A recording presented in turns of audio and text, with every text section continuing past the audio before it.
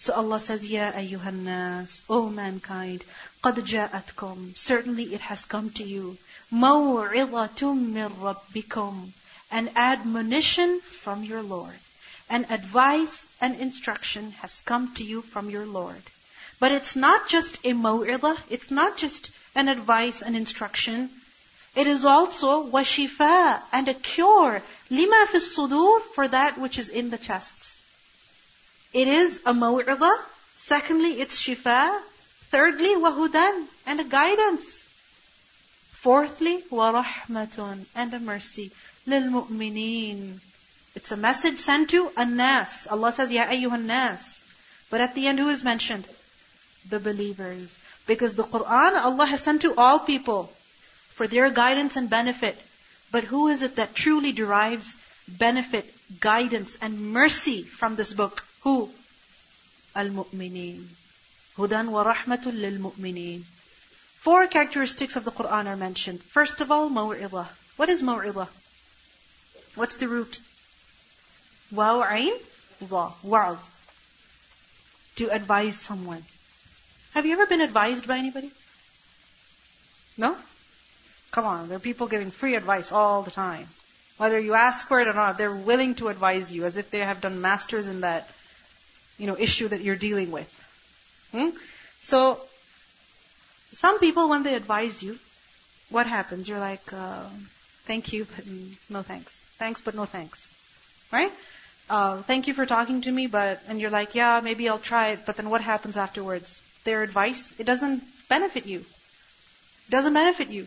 And there are other people who don't advise you for a very long time. They just tell you one thing, 2 things, and you take it to heart. Like it just strikes you in your heart. It's like somebody just punched you there and knocked you in your senses. Doesn't it happen? What's the difference over there? What's the difference? One was effective and the other was not effective. What made one effective and not the other? Yes. Okay, so who gave the advice? That makes a difference. If it's someone you really look up to, you admire, and they talk to you, they advise you in some matter, you take that very seriously. And if it's a person that you do not like, and they start lecturing you, then you can't even recall what they told you. Yes? In how they spoke to you, in how they conveyed it to you, in how they advised you. So for example, if someone is talking to you, but it's like they're just going off at you. They're like yelling at you, and you're just waiting for them to stop. You're scared they're going to hit you. Alright? So you don't really pay attention to what they're saying. And on the other hand is a person who's talking to you, but in a tone that is effective, that you feel as if, yes, they are communicating with you. Yes? Okay, so some people through their words, you can tell that they want the best for you. And other people, you know that they're just pretending to be nice towards you. There's a difference, right? Yes? Okay. One person is talking to you about relevant things, relevant examples, and yeah, it makes sense to you. And the other person is talking about things that you can't even imagine in your head. You're like, this is not realistic. What are you telling me to do? I can't do it. So there is a difference, right? So what is maw'idah? Maw'idah is such advice that is effective. That is effective. What makes it effective? What makes it effective? The fact that, first of all, there's something good in it. I mean, what you're being told makes sense. It is something good. You're being invited to khayr.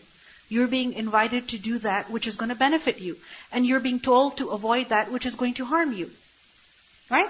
Like for example, if your head is hurting, and one person tells you, lie down, you have like severe sinus issues and your head is hurting, and one person tells you, you know what, just lie down. You're like, are you crazy? If I lie down, my head is going to hurt even more.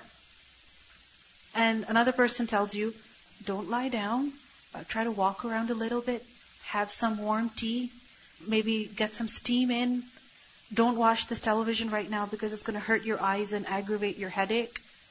So their advice, you're ready to accept it. Why? Because they're telling you to do something that is good, and they're telling you to keep away from something that's going to hurt you. That's going to aggravate your situation. So the Qur'an is maw'idah. Why? Because the Qur'an calls us to what? Khayr. And if it stops us from anything, Why does it stop us from it? Because it is shar for us. It's logical. It makes sense. Anything good. I mean, in the Quran we learn, whoever does a good deed, he will have 10 times its like. That's maw'idah. Right? And a person who does evil, he will have to see it. That's also maw'idah. That kind of scares you. Okay. Secondly, maw'idah. So, what is maw'idah? Effective advice that first of all, why is it effective? Because it calls you to khayr, stops you from shar. Secondly, it is done with well-wishing. Meaning through the words you can see that yes, this person wants the best for me. Somebody writes you an email and there's like personal attacks on your mistakes and on your character and on your past. And even if they're telling you to do something, you become very, defensive. You're like, no, I'm not going to do this. I'm not going to do that. Who are they to tell me? Right? Because you feel as if you're being attacked. But when a person reads the Quran, yes, there's warning, but there's also so much encouragement. Right? The names of Allah, the attributes of Allah that are mentioned. I mean, they fill our hearts with love for Allah subhanahu wa ta'ala. Even if there is fear, that fear is a good kind. Right? A fear so that we can be careful, so that we can be closer to Allah subhanahu wa ta'ala. So the words of the Quran, the language of the Quran, the instruction in the Quran, it shows that Allah subhanahu wa ta'ala wants the best for us. Because if He did not want the best for us, then this Quran would be full of what? Negative things, promises of punishment and no forgiveness and no acceptance of tawbah. We just studied Surah At-Tawbah and what did we see? Every group of people, no matter what they've done, what is mentioned? If they do tawbah. So what does it show? Allah subhanahu wa ta'ala really wants the best for us. And when you feel that somebody wants the best for you, then you take what they say to heart. Thirdly, maw'idah is advice that is given in a manner that is heart softening. It touches your heart. It touches your heart. Like for example, in the Quran there's a lot of encouragement to do ihsan, a lot of encouragement to do sabr. And what do we read? That Allah does not waste the reward of those who do ihsan. Right? So when you read that, Allah does not waste the reward of those who do ihsan. That manner, that style, it really touches your heart. So no matter how difficult it is to do ihsan, you're willing to do it. Then, fourthly, maw'idah is also such instruction, such advice in which there is both encouragement and warning. Encouragement and warning. So like in the Quran, you read about Jannah, and immediately after you read about hellfire. Just a couple of verses ago, we learned about the people whose faces will be bright, and the people whose faces will be full of gloom and darkness. Right? So there is both. There is balance. You see both sides. It opens your mind, because things are known by their opposites. If somebody tells you, drink water, just drink it. You'll feel good. It's good for you. You're like, but I'm not thirsty. I don't enjoy drinking water. I like drinking juice and tea, but I don't enjoy drinking water. So they encourage you, but if they keep encouraging and they keep asking you, did you drink it? Did you drink it? Make sure you drink 8 glasses. Even if your stomach is like exploding, make sure you drink 8 glasses. You're like, please, stop it. I know you want good for me, but please don't tell me. But if they tell you the other side of not drinking water, then what happens? They don't need to remind you. You just do it yourself. So in the Quran, you see this balance. Both sides are shown to us. Jannah is explained, Nar is explained. Right? Our hearts are filled with fear and also with hope. So the Quran is maw'idah. Allah says, قَدْ جَاءَتْكُمْ مَوْعِظَةٌ مِّن رَبِّكُمْ. A maw'idah has come to you from your Lord. So if this maw'idah has come, what should you do? Beautiful cover. Very nice. It's not that heavy either. I think it'll look good on my shelf. That's what we do with the Quran, right? We go to the store and we compare the weight of the Quran and the size of the Quran and the script and the beauty. That's what we do. Is that what should be done with the maw'idah? What should be done? What should be done? It should be used. It should be understood. It should be applied. قَدْ جَاءَتْكُمْ مَوْعِظَةٌ مِّن رَبِّكُمْ. Sometimes we are in need of advice. Aren't we? There are many times in our lives that we are in need of advice. Should I study this or should I study that? Should I take this course or should I take that course? Should I take 5 courses or should I take 8 courses? Should I do it this year? Should I do it next year? Or should I not do it at all? So you think in your head, but then you take the advice of others also. Isn't it? We take the advice of others. So the Quran is maw'idah. It is advice. And if you don't take that advice, you're going to hurt yourself. You know, like in school, you have counselors. Do you? What do those counselors do? What is their job? What is their job? To give us advice about what? What courses we should take. Right? You talk to them about your goals, what you want to do, what you want to study. So they tell you, make sure you study this and this and this. Are there any other matters in which they advise you? Any other matters? Yes. If you're going through some difficulties in your school with certain people, or at home even, you can speak to them about it. Right? But if, let's say, there is a student who says, yeah, you know what, I want to go to med school. And I don't really enjoy biology, so I'm not going to take any biology courses in high school. I'm just going to stick to, math and accounting and English and so on and so forth. And then when they're trying to apply to med school, they find out that they are not eligible. So they're like, but nobody told me. Like, really? These counselors were there. Why didn't you go? Every time they called you, you ignored them as if they knew nothing. You treated them as if they knew nothing. Every appointment that you had, you didn't show up. You didn't even bother to make an appointment. Whose fault is it? It's that person's fault, right? Because the maw'idah is there, the advice is there. We go here, we run after people. Please tell me what to do. You tell me what to do. Can you advise me on this matter? Where is the advice? Where is the instruction? In the Quran. So open the Quran, read it, reflect it. قَدْ جَاءَتْكُمْ مَوْعِظَةٌ مِّن رَبِّكُمْ. Secondly, shifa. What is shifa? Cure. What is a cure? That when you're suffering from an illness, you need something to fix you. Right? There's an imbalance in your body, so you need a treatment to fix that. Whether that imbalance is in your blood sugar levels or whatever it may be, there's an imbalance. So you need some kind of treatment. Now tell me, are our lives perfect? Heart. Ma fi sudur. Ma fi sudur is basically the heart, right? Is our heart perfect? It's perfectly balanced? We don't hate somebody too much and we're not jealous of anybody and we just love everybody and we're just always truthful. Are there issues in our heart? Okay. Can you say that, yes, I had issues 5 years ago, but today, I'm perfectly fine? No. Do you ever become physically perfectly fine? No. You get over a cold and then you start having another issue. You deal with one issue and then there's some other issue. Right? So then what do you need? You say, come on, I took a whole antibiotic course for bronchitis last year. Why do I have bronchitis again? You have it, so you have to take the medication again. Right? So then, shifa is something that you are in need of every time you fall ill.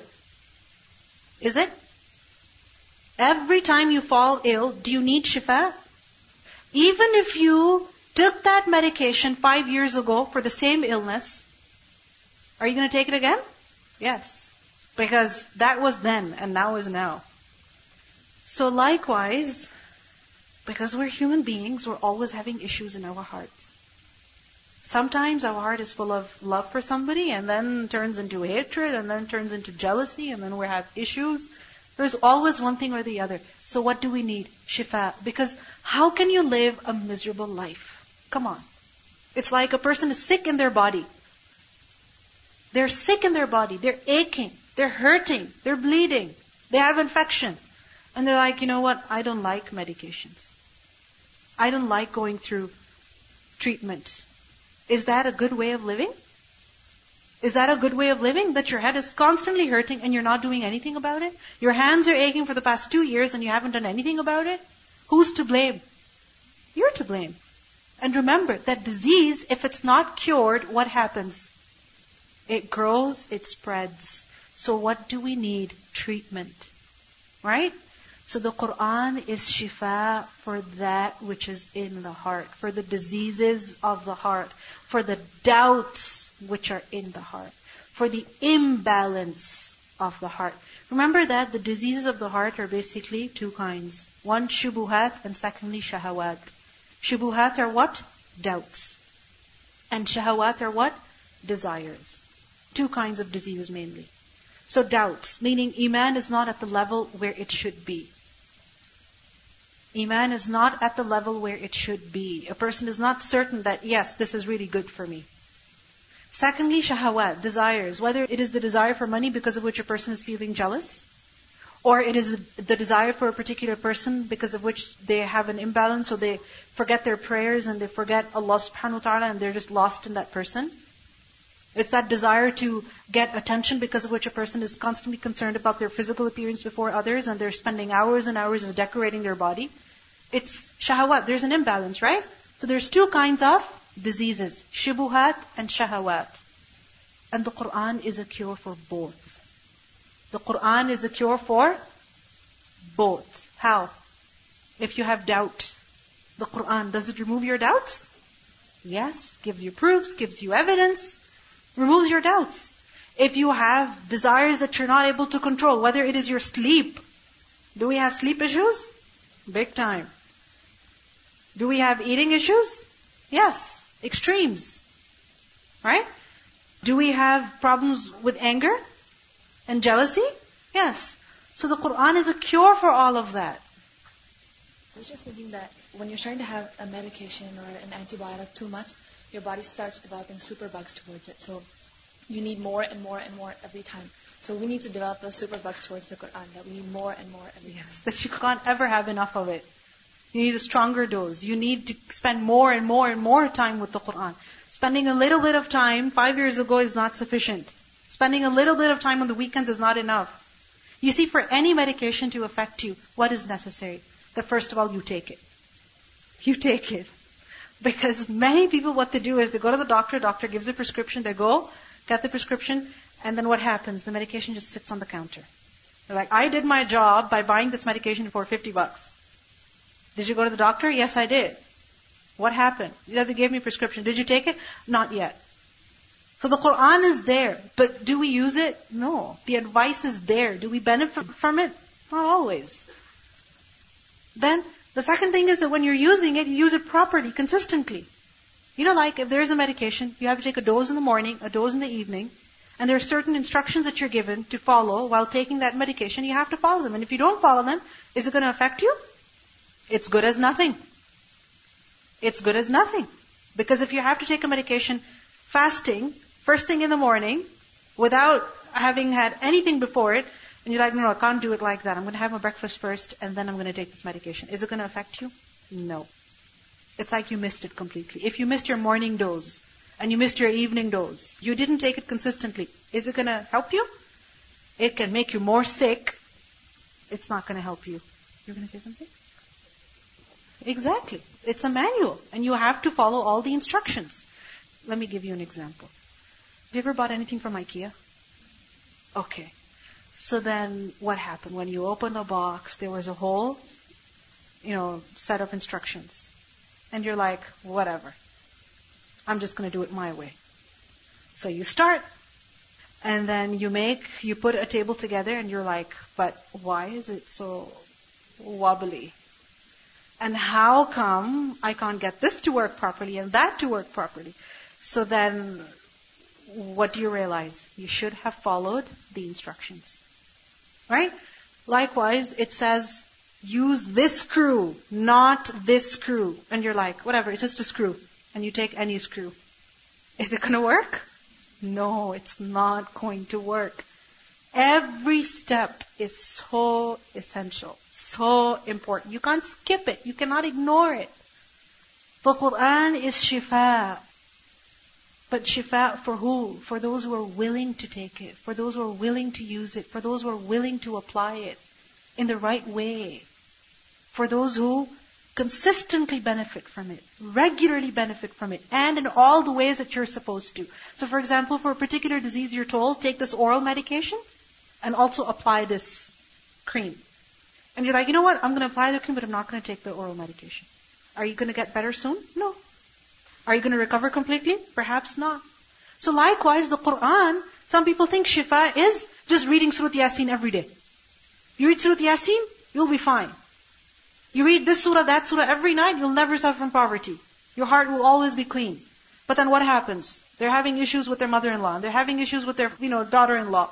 And their husband lost their job. And they're like, come on, I've been reciting this surah for 10 years, every night. And I heard that if you recite this surah every night, you'll never suffer from poverty. What's going on? Some people think just reflect on the meanings. If you're reflecting on the meaning, studying the meaning of the Quran, that's good. But is it enough?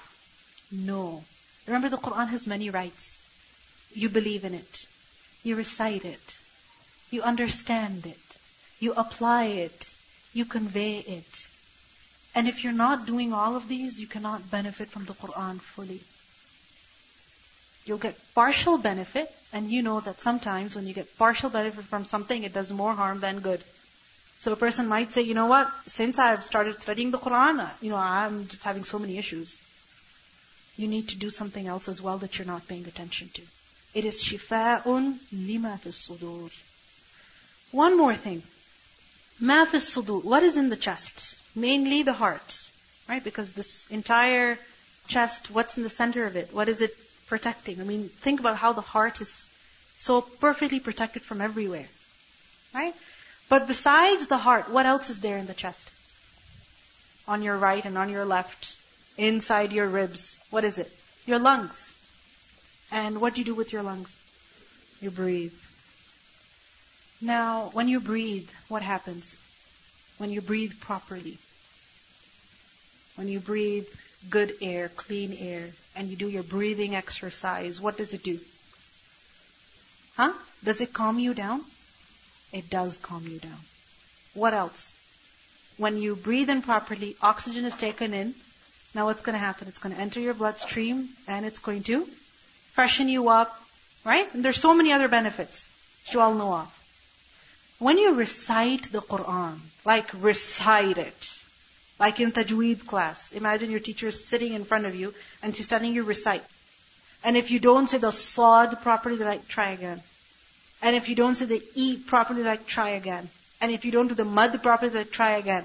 And if you stop at every word, they're like, try again. Read the whole ayah in one breath. Stop at the right place. Do you not have to use your lungs like crazy? Don't you? You do. But then the more you struggle to recite the Quran, it heals you. It has a physical effect also, benefit. So shifa'un lima fi sudur. It's a cure at so many levels, in so many ways. So, oh people, it has come to you. Benefit from it. It's a guidance, huda wa rahmatun, and a mercy lilmu'mineen, for the believers. Qul, say, bifadlillahi, because of this fadl of Allah, this grace, this favor. What favor? This Quran that Allah has given you. That is not just something that you should beautify your voices with, but you should benefit from it. Heal yourself with it. Because of this fadl of Allah, wa bi rahmatihi, and His mercy. What rahmah, what mercy? This Quran.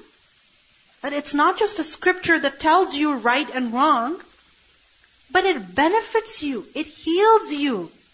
Makes you a better person. Because of this grace and this mercy.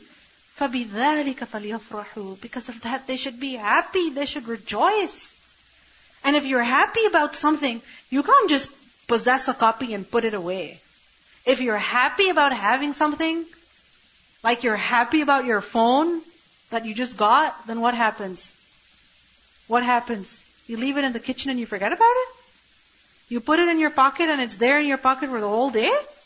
What happens if you're really happy about having something? Even when you don't need it, you pull it out. Right? Even if there's no message or anything, you still open it. Why? Because you're happy about having it. So you're constantly pulled towards it. This Quran you should be happy about. And imagine if we refer to the Quran the way we refer to our phone and the way we refer to Sheikh Google. Just imagine. فَبِذَلِكَ فَلْيَفْرَحُوا هُوَ خَيْرٌ. It is better مِمَّا يَجْمَعُونَ than all that the people gather. What is it that we collect? What do we gather? Stuff. things. Likes. Isn't it? Views. That's what we like to gather. So something tangible or intangible, something in the social media world or the real world that we're living in, whatever it may be. Whatever we like to gather. Why do we gather? Why do we collect things? Why do we collect things? And some people go to the point of hoarding, to the point that they're buried in their own things, but they're not willing to give them up. Why is it that people gather, collect things? What's the psychology behind that? It's a source of comfort. Because you like it, you want to have more of it. When you have more of it, when you have it before you, it makes you happy. Yes? Okay, it's like it distracts you from your problems in life. Okay? Attachments. Okay, same thing, you like it. You think you need it. You think you need it. It's to have that sense of security. You have, let's say, 2 duvet covers for your blanket. Okay? And you find a new one, and you get it. And then you see another new one, and you get it. And then you see another new one, and you get it. And now you have like 6 or 7. And the 2 that you had initially, you don't hardly ever use them. Hardly, because they're faded, they've got a stain on it, you don't like the pattern anymore. But still, we don't give it away. Why? What if I need it? What if I need it? You know, it's good to have a variety. You know, if you're bored of blue color, you can have pink. And if you're bored of purple, you can have green. It's good to have a variety. Right? So we collect things to have the sense of security. I have it, I'll be fine. And if I don't have it, I'm not going to be fine. But these things, the things of this world that we gather, do they really give us a sense of security? If we think that they are securing us, they're making us happy, we're actually deceiving ourselves. Because more than happiness, they bring us stress. And they bring us problems. And they bring us misery. How? Now you have 6 duvet covers and you're like, my closet, linen closet is not big enough. It's about time we move into a bigger house. When is my father going to get it? When is he going to understand that we need a bigger space? Why doesn't he understand? This is not fair. Why is riba haram? Why can't I just live on my own? When am I going to get married and have my own place? Where are all those good Islamic guys? How come I'm not getting married? I'm 19 already and not received a single proposal. What's going on? Am I that ugly? Do I not dress nicely? I think I need to go shopping. I need to learn how to do makeup.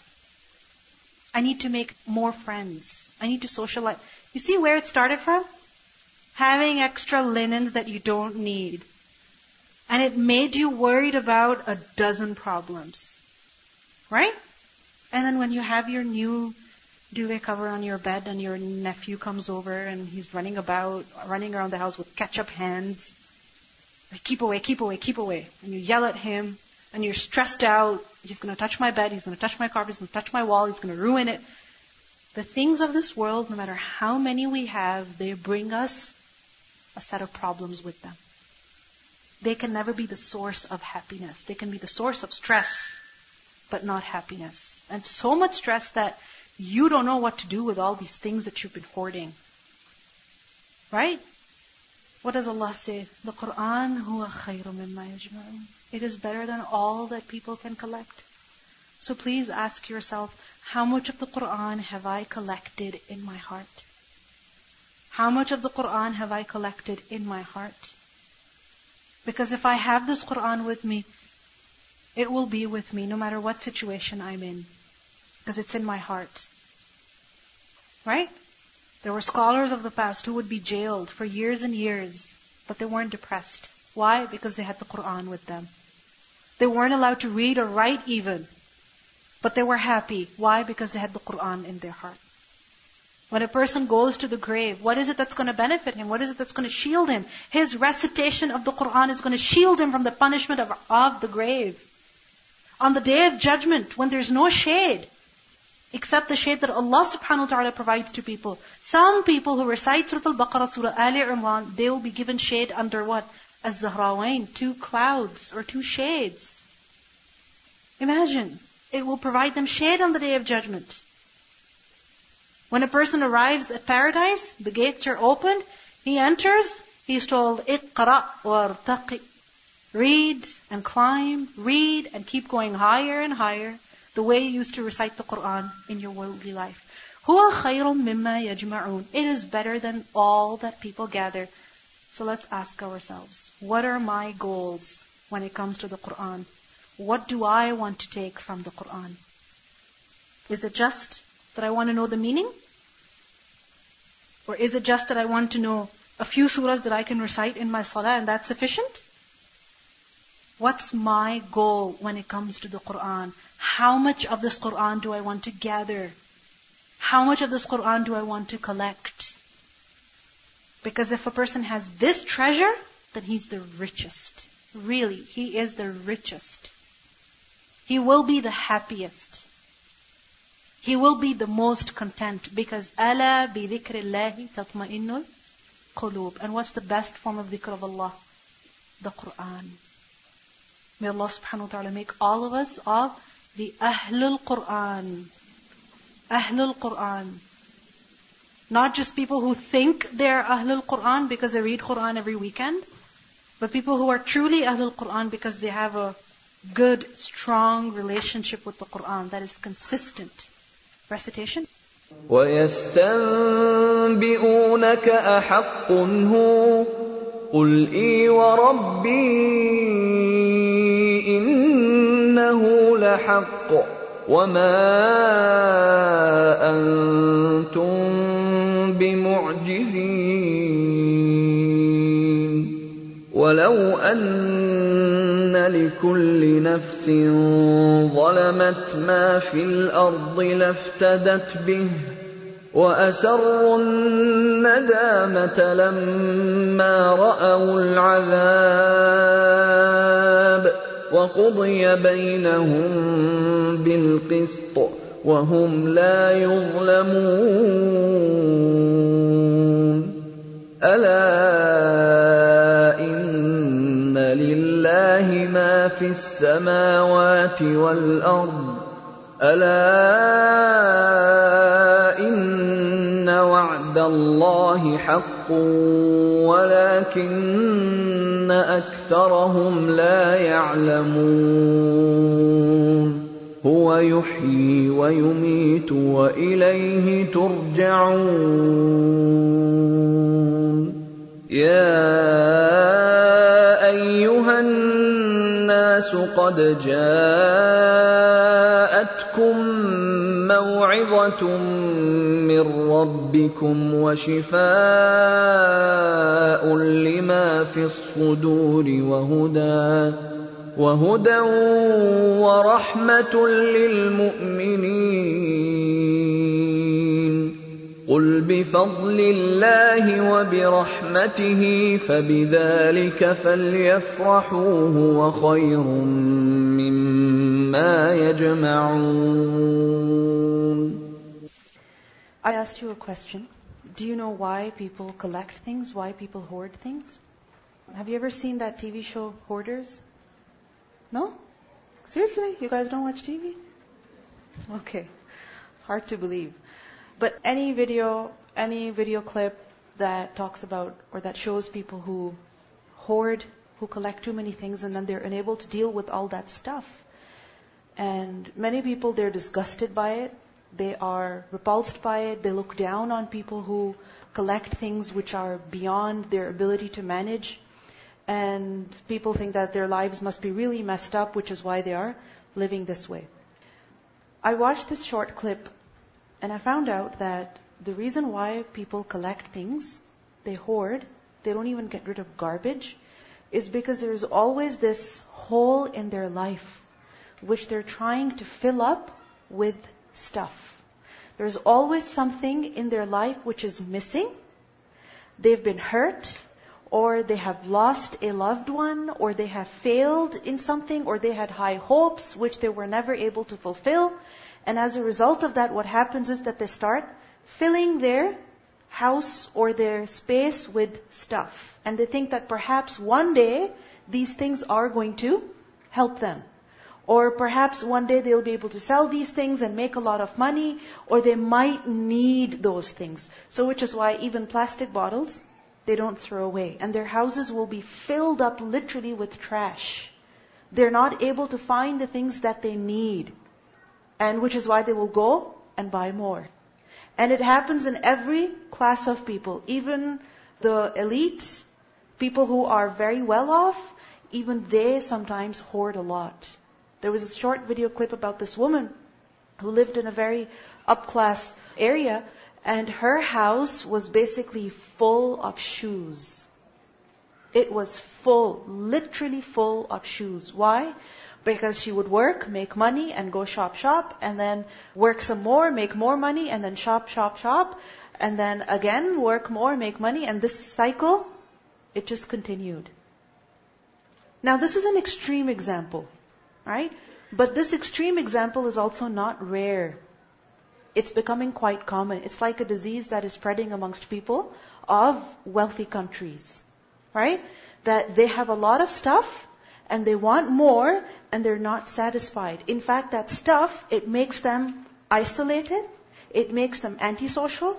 They don't mingle much with people, because obviously if you make friends with people, that means that you have to go over or have them over, and they don't want to do that. So they don't make much friendships, right? They don't socialize much, and they live isolated, guilty lives, and they're not confident anymore, right? It's like as if they're living a double life. Now this is an extreme example, but like I said to you earlier, this is becoming quite common. We see that people love to collect things. They have a little bit and they want even more. They're not satisfied. Why? Because like it was mentioned that there's always a hole. There's always something missing. Right? That we want to make up with tangible things. There's always a loss of loved ones, some grief, some failure in life, because of which people do this. Now what's the answer? What does Allah subhanahu wa ta'ala tell us in these ayat? That what is the best thing that people could collect? What is it? It is the Qur'an. Because that emptiness in life, you know what that means? We need to turn to Allah. That emptiness, that dissatisfaction, despite having everything, what does it mean? That we need a greater purpose in life. We need some source through whom we will be able to overcome our weaknesses. Some source of relief that will calm our fears. Some source of relief that will calm our sadness, our distress. That will make up for it. That will bring us true satisfaction in our hearts. True happiness in our lives. And can it ever be achieved by things of this world? Never. Never. No matter how much of the things of this world we collect, whether it is shoes or bags or clothes or plastic bottles or coins or whatever it may be, something useless, something valuable, is it really going to give a sense of satisfaction deep in the heart? Never. It's only going to become a source of burden and regret and guilt. Isn't it so? It's going to turn into trash. It's going to become a burden. Think about it. When we look after our things, so for example, you spend half a day cleaning up, let's say your closet or your laundry room, right? Half a day. How do you feel after you've done everything? How do you feel? What's the state of your back? And what's the state of your hands? And what's the state of your mind? How do you feel? You feel useless, right? It doesn't bring you satisfaction. But spending a quarter of the day with the Qur'an will bring you what? Some sort of satisfaction. Even 5 minutes of recitation, what do they bring you? Much more satisfaction. Isn't it so? So this is why Allah says, هُوَ خَيْرٌ مِمَّا يَجْمَعُونَ. The Qur'an is the best of what people can gather. Best of what people can collect. Because collecting the Qur'an, it is a means of joy and happiness. And collecting the things of this world, what is it? They become a source of torture, a source of embarrassment, and absolute dissatisfaction. Torture. How is it torture? Because the things are in front of you, but you don't have the physical strength to deal with them. Because what happens with age? People lose their physical strength, right? They have all those things, but they can't manage them. They cannot manage them, they cannot use them, they cannot sell them. They are deteriorating in their physical strength, but there are so many things in front of them that they have to do. So what happens? These things become a source of torture, embarrassment. That when people come in, or even when your own relatives come in, sometimes your own mother or your father or your son, what do? They look down on their relatives who collect things. Why do you have so many things? Why do you have all of this garbage here? Right? What we collect becomes trash, garbage. The things of this world. But the Qur'an, on the other hand, what is it going to be? It is going to intercede for a person on the Day of Judgment. Tell me, is our furniture going to intercede for us on the Day of Judgment? Our money that's sitting in the bank account, is that going to intercede for us on the Day of Judgment? What is going to intercede? The Qur'an. The things of this world will remain behind. They're not going with us in the grave. We think that they make us happy, but that's only a deception. They don't actually make us happy. Think about it. People get more money, and what happens soon after that? They become very miserable. Right? The famous story of this man who won a lottery, and he basically made a lot of money. And then what happened? Many years down, they asked him, because his life was a total mess, they were interviewing him, and he said that, I wish I had not taken that check. I wish I had not taken all that money, because it messed me up, it messed my children up, it destroyed my family, it destroyed my life. But the Qur'an, huwa khayrum mimma yajma'un.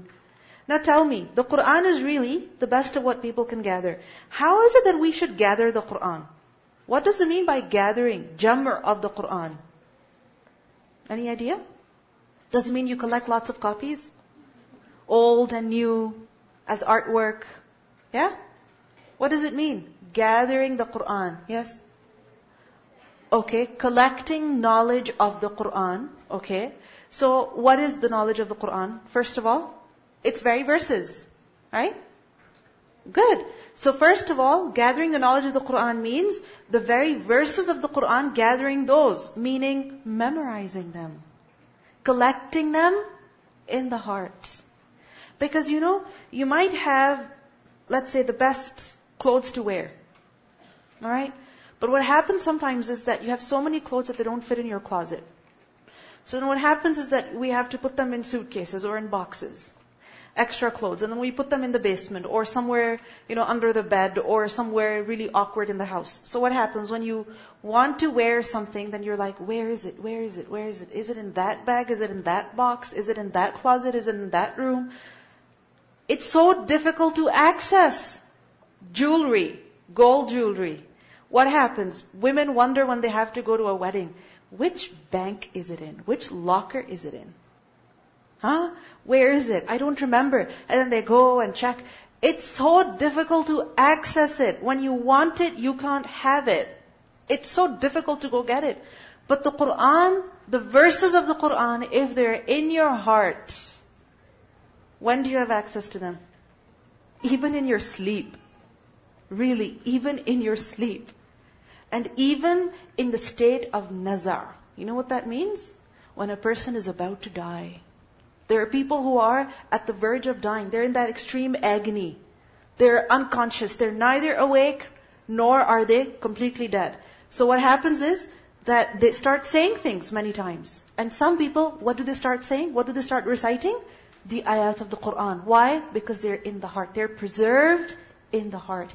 هُوَ خَيْرٌ مِمَّا يَجْمَعُونَ. It is the best of what people can collect. Yes. I remember one of my teacher mentioned that the scholars of the past, they were so happy even though they had lost everything of this world. They were imprisoned, but they were happy because they had the Qur'an in their hearts. So nobody could strip them of that knowledge. Yeah, because what's in your heart, nobody can pull that away. Nobody can steal that from you. Nobody can snatch it away from you. Right? What's outside, what's external, you have to put in so much effort to preserve it, to save it from the people. But what's in the heart, it is yours. It is your treasure. Yes. There's a quote where Nu'man Ali Khan, he said, the benefits of memorizing the Qur'an, when you recite something 10 times, you understand something that you didn't understand when you recited it 9 times. So it just expands your brain into a complete new understanding of the Qur'an. Yes. So هُوَ خَيْرٌ مِمَّا يَجْمَعُونَ. So first of all, it's very verses. And secondly, it's knowledge, it's understanding also. So what are your goals? with regards to collecting the Quran? How much of the Quran do you wish to collect? If I were to ask you, here's your Visa card, okay? Yours. And go shop. As much as you want. It's yours. You're never going to be charged for it. You're never going to see any bill. What would be your shopping goals? What would be your shopping goals? Tell me. Honestly. Buy more shoes? Buy jewelry? Buy more clothes? What else? Books? MashaAllah. What else? Travel. Maybe a new computer? Or a gadget or something. So, if we know that we can get something, we immediately start setting goals for ourselves. When somebody tells you, let's go shopping, when your mom tells you, let's go shopping, I'll buy you some clothes, you already know what you want. A dress, a shirt, what color, what fabric, what style. You know what you want in your head before you go. Alright? So likewise, when it comes to the matter of the Quran, what are your goals? Write them down. How much of the Quran do you want to collect? And it's up to you. How much ever you collect is going to go with you. It's going to stay with you forever. On the Day of Judgment, the Quran is going to come and intercede and say that, oh Allah, this person, I used to keep him awake during the night, meaning he used to recite me, and during the day also, I used to keep him occupied. So please forgive him. Please make him enter Jannah. Is your kitchen going to say that? Is your closet going to say that? Are your shoes going to say that? Oh Allah, she used to wear me. And, her feet would hurt and her back would ache, but still she used to wear me just to look beautiful. So please forgive her. Really? Are our clothes going to say, oh Allah, this person used to wash me and, iron me and take so much care of me and wear me so carefully. Please forgive them. Yeah? Are they going to come? The things of this world? Are they going to come and intercede? No. The Quran will. So how much of the Quran do we want to take with us? How much of the Quran do we want to take with us? Somebody recently, they were asked that, what are your memorization goals? How is it going? They're like, either I'm going to do it or I'm going to die trying. Either I'm going to end up memorizing the entire Quran or I'm going to die while I'm still trying to memorize the Quran. We're settled with having memorized only a few surahs that we memorized in childhood. But is that sufficient? Really, is it sufficient? Don't we need to learn more Quran so we can recite it in our salah? In Fajr? The Prophet ﷺ, he used to recite almost 100 verses in Fajr. Almost 100 verses in Fajr. And how is it that we can do that if we only know a couple surahs? How can we do it? We think, only some people who are very, very committed, they can memorize the Quran. And they've got smart brains. And they're just different. This is why they can do it. I'm different. I'm okay with the fact that I'm not going to memorize any part of the Quran. I'm not saying go, leave everything, enroll yourself in a hifz program, and just memorize the entire Quran. But have some goals. The month of Ramadan is coming. At least have a goal of memorizing one more surah. We think only smart people can memorize the Quran, but actually, memorizing the Quran is what makes you smart. It really makes you smart. Because it increases your, capacity to memorize things faster, understand and remember particular details. Think about the detail in the Quran. When it comes to kasra, sukoon, when it comes to the right kind of makharij, right? All the tajweed rules, it requires a lot of detail and attention. So if you get used to paying so much attention, right? Then obviously, it's going to become second nature. So memorizing the Quran is actually what makes people smarter. So, any goals? Any goals? What goals? Tell me.